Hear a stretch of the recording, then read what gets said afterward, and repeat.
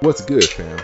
Thanks for joining me, your host, Corey Cabri, on the Living Life on Purpose podcast, where we discuss various topics on how to apply God's principles to your everyday life. I hope you enjoy the discussion.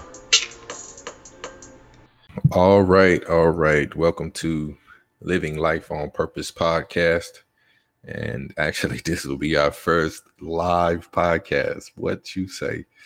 But today we're in Ephesians 6, and we're in verse 17. What we've been discussing over the past few months, I guess about 4 months now. We've been discussing what things to do in times of difficulties. What must I continue to do in times of difficulties? Now, there's a caveat in regards to this. We're talking about as believers. And we say, well, believers. Yeah, believers. Believers in what? Believers in God, the triune God. You say triune, right? The Trinity, right? The one, the God that is in three different entities, but they are all in unison, right? They're three different entities, but they're all in unison, meaning they don't operate outside of one another. They're not in disagreement. All three are in agreement, and that is God the Father, the intellect, the decision maker, the Word of God, which had became flesh, which is had put on manly flesh, which is God the Father. I'm sorry, which is Jesus, Yeshua, the Christ, the Messiah, the Son of Man. He came to the earth. He was in the form of the Word, and then he wrapped himself in flesh and came to the earth. He was born of the Virgin Mary, and then the Holy Spirit. That Holy Spirit being the what I like to look at as the entity that goes about and accomplishes everything God wants done. And it's like, what do you mean by that? Well, Jesus is the Word, right? And the Holy Spirit is what accomplishes everything that is spoken. So when God said, "Let there be light," then the Holy Spirit unctioned in and are coerced or ushered in light, right? It was the Holy Spirit working that behind the scenes. It was God who wanted light to be in, that comes to God the Father wanted light to come into fruition. And then it was Jesus was that word that was spoken, meaning let there be. When he spoke it, Jesus was that word. And then the Holy Spirit brought the light into being. And all three were in unison, right? But all three separate entities. And when we say believers, we're saying we believe in that triune God. That triune God, the God that has a son, as Bizzo, the rapper, had one of his lines in one of his raps. The God that has a son. So beyond that, moving right along into Ephesians, discussing things we must do in times of difficulties, things we must do in Ephesians. Well, picking up in Ephesians 6, verse 17. Last week we talked about picking up the shield of faith. Taking up the shield of faith, with which you can extinguish all the flaming arrows of the evil one. And today we're picking up in verse 17, and this is Ephesians 6:17. We're just starting right up. Take the helmet of salvation and the sword of the Spirit, which is the word of God. But what I want to focus on and hone in on is the helmet of salvation. The helmet of salvation. So what must we do in times of difficulties? We must put on and keep on and allow it to remain on is the helmet of salvation. The helmet of salvation. So like, what do you mean by that? What is Paul? And this is Paul talking. This is Paul writing to the Ephesians, and he's telling them to put on the armor of God. And now we're down to putting on the helmet. Well, when you go out to battle, right, and it's always amazing, like in today's time, you still have soldiers where they'll have some type of helmet, some type of headgear.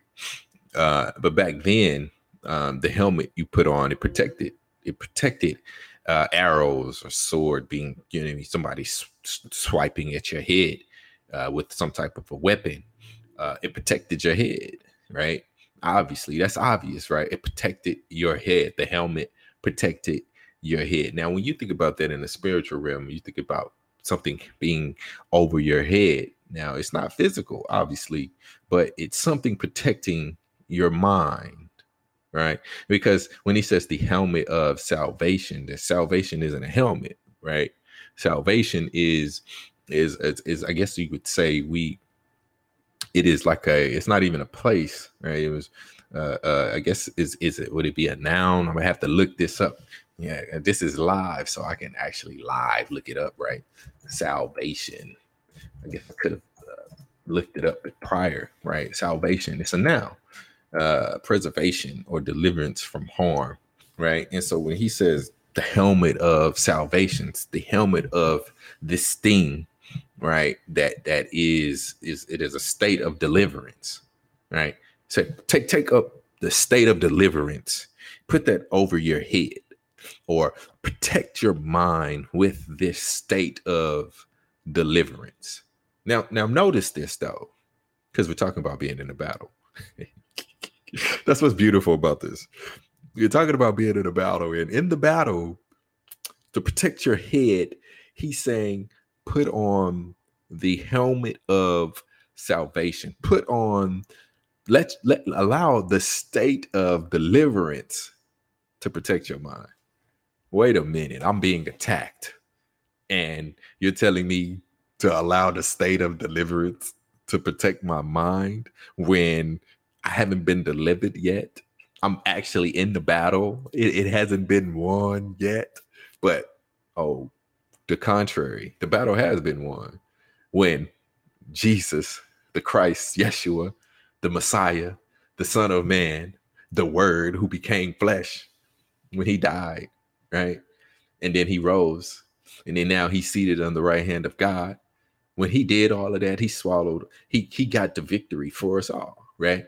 He got the victory for us all. So you have been delivered. The battle has been won. But what you're talking about is an immediate battle, a battle that you're facing now as a believer of Christ, as a follower of Christ, and whatever that battle may be. You know what I mean? Because you think about in the time that Paul was operating, there was actual battle.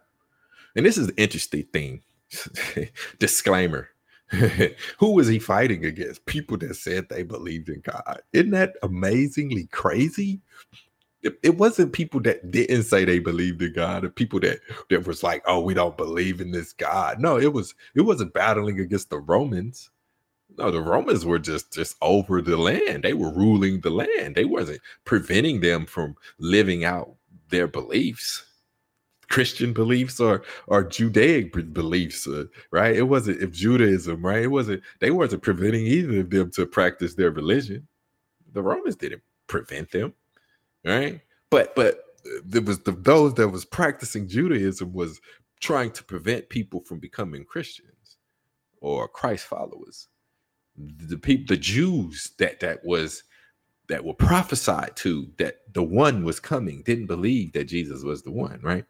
So they was fighting against one another in a sense, because all of these were supposedly God's people. These were God's people fighting against God's people, fighting against this new notion that Jesus was indeed the one. He was indeed the Messiah. He was indeed the King of the Jews. Now, a lot of the Jews were not wanting that to happen.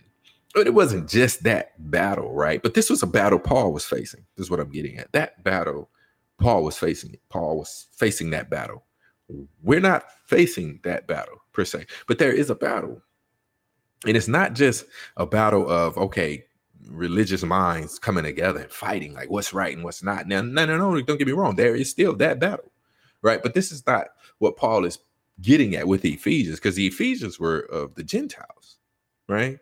So they didn't have to worry about all of those religious laws with the Pharisees, and they didn't have to worry about the Mosaic law and conflicting with what Jesus was telling them to do. They didn't have to worry about that. But what they did have to worry about was that the old man, that old nature, what the way they used to walk, how they walked before they were introduced to Christ, before they decided to take up their cross and follow Christ. That it became a battle, right? And we all faced that battle every day. We face that battle. There's this old nature, and there's these encounters with people, because people will bring the best out of you and they'll bring the worst out of you. But what God is wanting brought out of you is Him in all. God is wanting Himself to be brought out of you in all, not necessarily by them, right? Meaning they're directly trying to get you to show them God. No, they may be trying to get you to show you some ugliness, but you're saying, but God is wanting, what I'm saying God is wanting is he wants you to love them despite what they do. Love them despite what they do. And there are times where you're like, man, I don't want to do that, right? Of course you don't want to do that. You don't love people that over here ridiculing you and downing you and doubting you. No, you don't want to love them. No, you want to let them know who they are. Like, let me tell you something. Let me put you in your place, little homie. It's like, but nah, man. And it's not that you can't put them in their place. You can do it. There's a way that you can correct people in love, right? And that's what God is saying. But in that, what am I getting? Let me talk about what I'm getting at. In that, you are being tested and you are feeling the weight of defeat on you. And your mind is starting to wonder, when am I going to be delivered? Paul is saying, don't lose heart. Take up this helmet of salvation, this helmet of I have been delivered because you know where you're going after you leave this world. And seeing how I'm talking about Paul, let me just go to Corinthians. I love this scripture. I'm gonna go to 2 Corinthians, and I'm gonna go to 2 Corinthians chapter 4. And it's let's see where I'm gonna pick up, because I'm gonna pick up verse 7. There's a lot of reading here, but this is really good though. Really, really good. It says, but we have this treasure in jars of clay to show that this. I'm gonna read that again. Verse 7, Ephesians, 2 Corinthians chapter 4, verse 7, starting with verse 7. This is the NIV. But we have this treasure in jars of clay to show that this all surpassing power is from God and not from us. We are hard pressed. I'm gonna actually go back up because I want you to see something.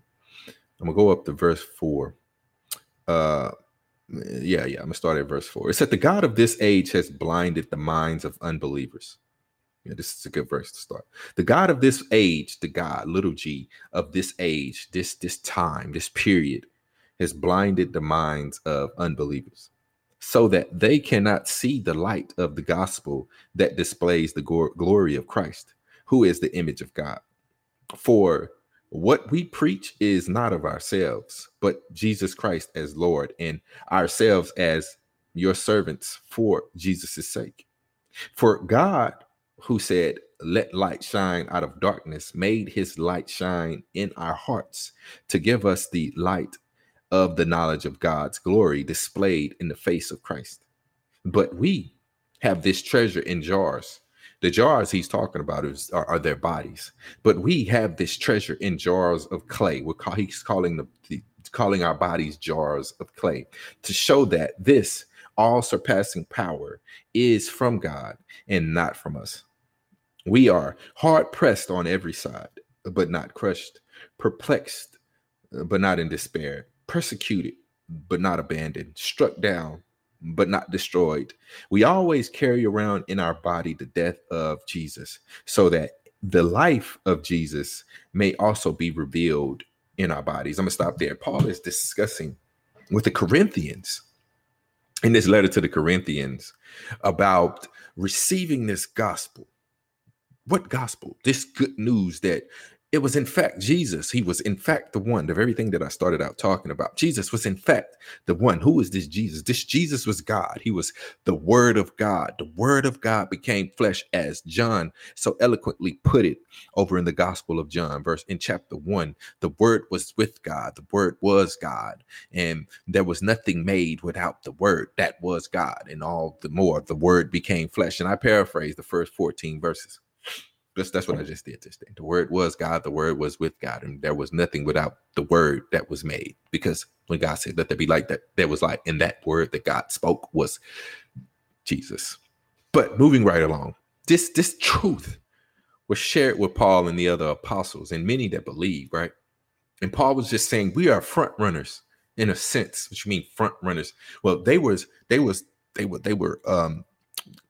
dispersed. God sent them out. Jesus sent them out to go and to be a witness to all of the land that he had come, that he had died for the sake of all of mankind. He died for everybody in the world, right? He died for everybody. But he didn't just die. He wasn't just the sacrifice, right? He got up, and a lot of people's like question that. Well, he died. He's not dead anymore. But notice this: he sacrificed himself, his own flesh, and his own time here on earth for other people, versus like being that sacrificial lamb, because that was what the that's what the Jews practiced. They practiced sacrificing animals for sin, for atonement. Well, Jesus was that atonement. He helped us to atone. He helped the atonement of us with God, right? Basically, reconciliation was through him with God, so that we could all be back rightly related with God. And after that sacrifice, that's what position we got in. That was the salvation. That was the deliverance. We were on our way to damnation. Why? Because of one man's sin. And then we subsequently began to follow that same man in sin, right? Right? Constantly and habitually, routinely, just going against the nature of God. But then God made a way for us to follow him by his son coming to the earth. And I know this is all crazy, right? And cuckoo.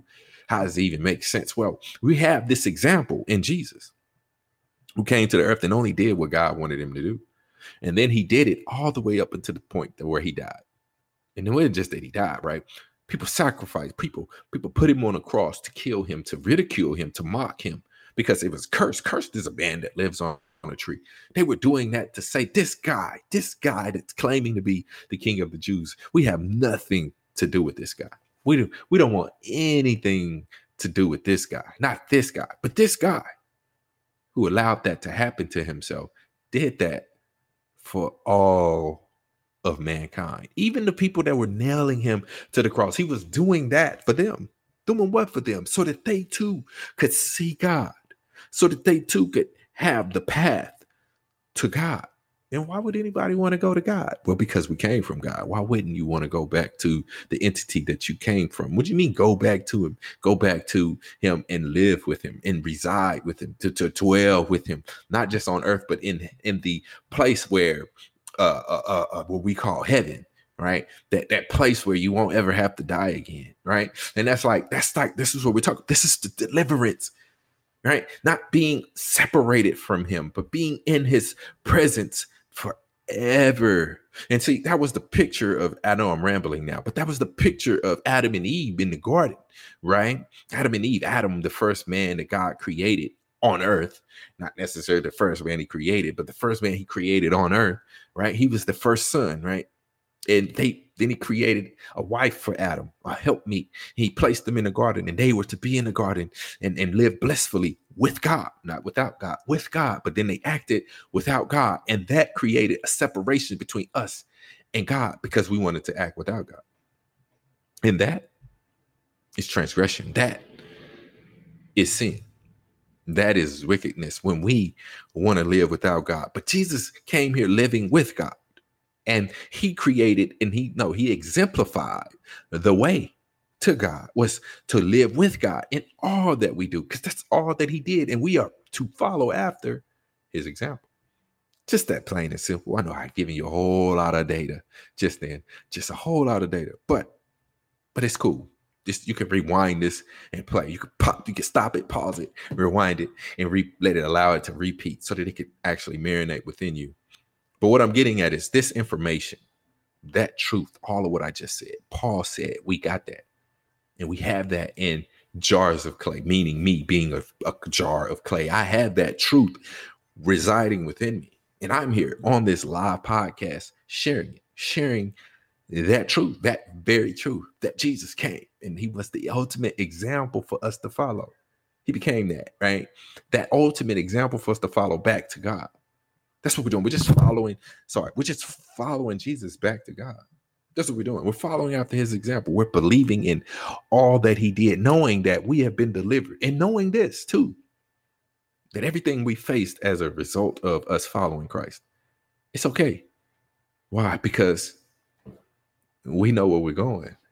We're still going to be with Christ. And that's why I love what Paul was saying to the Corinthians, beginning in verse 8, when he said, we are hard pressed on every side, but not crushed, perplexed, but not in despair, persecuted, but not abandoned, struck down, but not destroyed. We always carry around in our body the death of Jesus so that the life of Jesus may also be revealed in our body. For we who are alive are always being given over to death for Jesus' sake, so that his life may also be revealed in our mortal body. Right? He's basically saying we're dying daily. And this is not literally, right? Obviously, they're not literally dying. But what he's saying is they're taking up their cross and they're denying themselves. This is what Jesus said. Those that are following me, they must take up their cross, deny themselves and follow him, or deny themselves, take up the cross and follow him, in that order particularly. But what Paul is referring to was the self-sacrifice, right? We are self-sacrificing every day just for the sake of sharing this truth to you all. We're hard pressed on every side. There are constantly people trying to truth. This was in Paul's time. There were people routinely physically abusing them for sharing this truth. But Paul said we're hard pressed on every side, but we're not crushed. We're not destroyed. We're not abandoned. We're struck down, but we're not destroyed. We're persecuted, but we're not abandoned. We are hard pressed on every side, but we're not crushed. Right? We're perplexed, but we're not in despair. Why? Because we have the helmet of salvation on. That's why. Because we know where we're going. We know why we're doing this. Why are we doing this? Because we want this truth to be shared throughout the land. We want everybody to see, regardless of how y'all are treating us. We want everybody to see that Christ did die and Christ did rise. And we have salvation. We have been delivered. And I'm going to continue to read on, picking back up. So I read 12. So then this is 12, 2 Corinthians 4:12. So then death is at work in us, but life is at work in you, right? Sacrificing ourselves so that you may have life. As it is written, I believe, therefore I have spoken. Since we have that same spirit of faith, we also believe and therefore speak, because we know that the one who raised the Lord Jesus from the dead will also raise us with Jesus and present us with you to himself. All this is for your benefit, so that the grace that is reaching more and more people may cause thanksgiving to overflow to the glory of God. Therefore, we do not lose heart when we are in a time of difficulty. We don't lose heart. Nope. Though outwardly we are wasting away, yet inwardly we are being renewed day by day. For our light and momentary troubles are achieving for us an eternal glory that far outweighs them all. So we fix our eyes not on what is seen, but on what is unseen, since what is seen is temporary, but what is unseen is eternal. And that's it. I love how Paul ended that. We fix our eyes on what is on. We fix our eyes not on what is seen, but on what is unseen, since what is seen is temporary. See, now what are we talking about? We're talking about things you must do in a time of difficulty, right? We're currently in a difficult period. People are losing their jobs. Loved ones are dying, right? And it's difficult. I mean, people are dying or left and right. You're hearing about people dying, whether it is due to the coronavirus or if it is just people dying. Just causes that seems to be so outrageous. You know what I mean? Like this time it's like almost like cancer is almost being like overlooked, like because of the effect of the coronavirus, right? So people are panicking still constantly. People are still panicking. People don't know what to do, right? And what you see is a time where people are becoming depressed. People are becoming anxious. People are having anxiety attacks. Right? Why? Because we're in this time where we're losing our jobs, and you can't just go get another job. Where our loved ones, like just putting us in a state of bizarre that our loved ones are here and then they're gone. This is a difficult time, and it wars against your mind. It wars against your mind, and it causes you to doubt. Like we don't live in a time where God was just, you know what I mean? Jesus was on the earth and he was doing all of these miracles and people were getting healed. And it ain't that God isn't healing people. Yes, he's healing people. And I'm not just talking about through medicine. Right? I'm talking about God is literally healing people because they were praying to God and God actually healed them. Yes, God is still doing that. But that isn't highlighted. What's highlighted are natural things like the doctor and surgeries and things of that nature. So God is sort of in the back, right? He's sort of behind the scenes, right? And so when times like this come about, when a virus is affecting not just the United States, not just Texas, not just North America, but every continent has been affected. Every person in the world has been affected by this virus, whether it is a conspiracy or if it is a plague from God. I don't know, but all I do know is it is warring against people's minds. It's warring against their mind, man. And and you have to ask, like, man, what do we do? Like everything, which we're praying, Corey. We've been praying, man. We've been praying. Man, I'm just saying, I'm still feeling anxious, bro. I'm still panicking. I'm still afraid. All right. I'm still in fear that I may lose my job or I might lose one of my loved ones tomorrow. And I can't give you something to help you to subside that feeling or those thoughts. I can't give you something that will subside it. I can only tell you to make a choice. Make a choice. Because this won't subside that, but it will combat it. It won't subside it, but it'll combat it. And it's like, what will combat it? Just what Paul said. Fix your eyes on things that are eternal, not on things that are temporary. Because see, the enemy, and now we're talking about him, the enemy will make you think that the thing you're going through is everlasting. But I would shift you. I would prod you. I would beckon you. I would beckon you to just for a moment to think about something you've been through. All right. Think about a difficult time that you've gone through. And just think about it, right? And you're like, why, man? I don't want to do this. No, just think about a difficult time that you've gone through. And I'm gonna give you an example. Like I remember I dislocated my toe. That was difficult. I don't know if you've ever any of you have ever dislocated something, a body part, but I was playing basketball, man, stepped on a guy's foot and toe just popped out. And I thought I broke it. And I remember taking off my shoe, and they tell you never take off the shoe. I took the shoe off, and it seemed like my whole foot just inflated, just like it just swelled, man. And that's how I felt. I felt like, whoa, man, this is crazy. And all of my cousins, and they were all looking at me. They were like, bro, look at your foot. It looked surreal. My skin was rippled back, like, right, and my toe was facing me, like pointing towards my body. That ain't how it was supposed to go. It was pointing towards my body, right? On top of my foot. It was sitting on top of my foot, pointing towards my body. That was crazy. I'm looking at that thing like, whoa, that's crazy, right? I'm like tripping out. And I was in a whole lot of pain. But I wasn't responding to the pain. What I was doing was shifting my attention to something that would help me not focus on where the state that I was in, but the state that I was going to be in. Like I was thinking about getting it fixed, not necessarily like all the pain.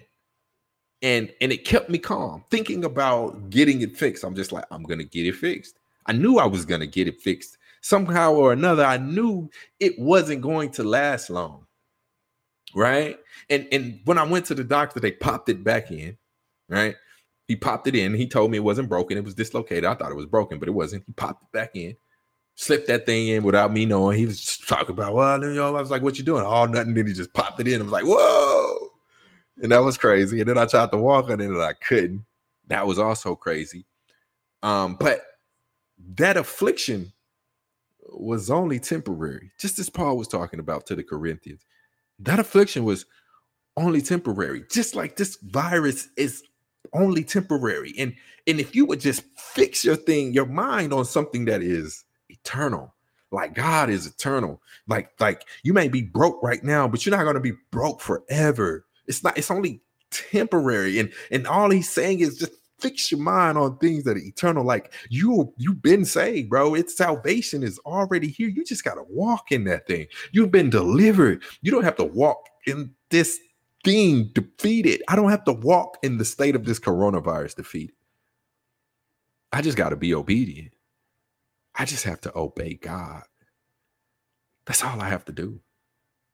I just got to fix my eyes on things that are eternal, like my Father. Like he's delivered me, like he has me. He's keeping me. He's sustaining me. I need to guard my mind with that. That's the helmet that I got to keep on my head every time I go out, because regardless of this coronavirus, even when there's a state that things look like everything's good, it's not. Just like those things that the difficult times are temporary, good times here on earth are temporary, because there's always something going to happen. It's like, well, man, why? Why we got to have bad stuff happen? Well, because we're in a broken world. Our world is broken because of our sin, our lawlessness, because of our transgression. Yeah, just because we made a choice to follow after Christ because of his sacrifice, because we've chosen to follow his example and living with God and being reconciled with God and doing things the God way. Not everybody is. So the world is waiting for all of us to come, all of us that are going to come. Not that everybody will, but all of us that are going to come. The world is waiting. This is also Paul in Romans chapter 8. The world, meaning not the world itself, the people, the earth is groaning. When are the sons of God going to come into fruition? So that we also, because the earth is going to get it's going to be a new earth, and there's going to be a new heaven. They're going to get a makeover too. We're not the only ones getting a makeover. And I know that's a whole discussion for a whole other time, but yeah, we go into that. But anyways, the earth getting a makeover, but right now it doesn't have one. And right now it looks like the prince of darkness is still ruling, but he's not. It's just looking like it's a temporary thing. All right. He's going to go to jail too. He has his appointed time where he has to go to jail forever too. And everybody that's following him is going to go to jail forever. Spiritual jail. Right? And we all know the name of it. It's called hell, but hell and him and also going to be thrown into the lake of fire. And that's also another discussion for another time. I'm not here to talk to you about that. I'm here to talk to you about putting on this helmet of salvation. Keeping it in mind, right? That I have a God who has delivered me. Regardless of the difficult times that I'm going through, I'm perplexed, but I'm not in despair. I don't have to be anxious because the virus is still on the earth. I don't have to be anxious. I just have to be obedient. I just have to trust God. Okay, God got me. Because viruses are in the land all the time, guys. It is. So if that is the case, then I occasionally get sick, or I may not get sick. And if I get sick, what do? I pray to God. I talk to him. What do I need to do now that I'm sick? Or what do I need to do to prevent this sickness? I need to be mindful of everything he's wanting me to do without jeopardizing what he's wanting me to do. All right? Meaning without causing any type of conflict. I got to keep obeying God. Regardless of the virus, I got to obey God. If he wants me to go out, I got to go out. If he wants me to stay in, I got to stay in. I got to do what God is wanting me to do. Keeping in mind that regardless of what's going on, I've been delivered. And that's the helmet of salvation. That's that spiritual helmet. I've been delivered. I am walking in deliverance. And I got to choose to walk in it. I got to keep my eyes fixed on it. And that's all I have. Well, family, I hope the discussion has encouraged you. I hope it has enlightened you. I hope it has infused you with love and truth to live a life filled with God on purpose? And if it has, join us again for more godly discussions. Thank you.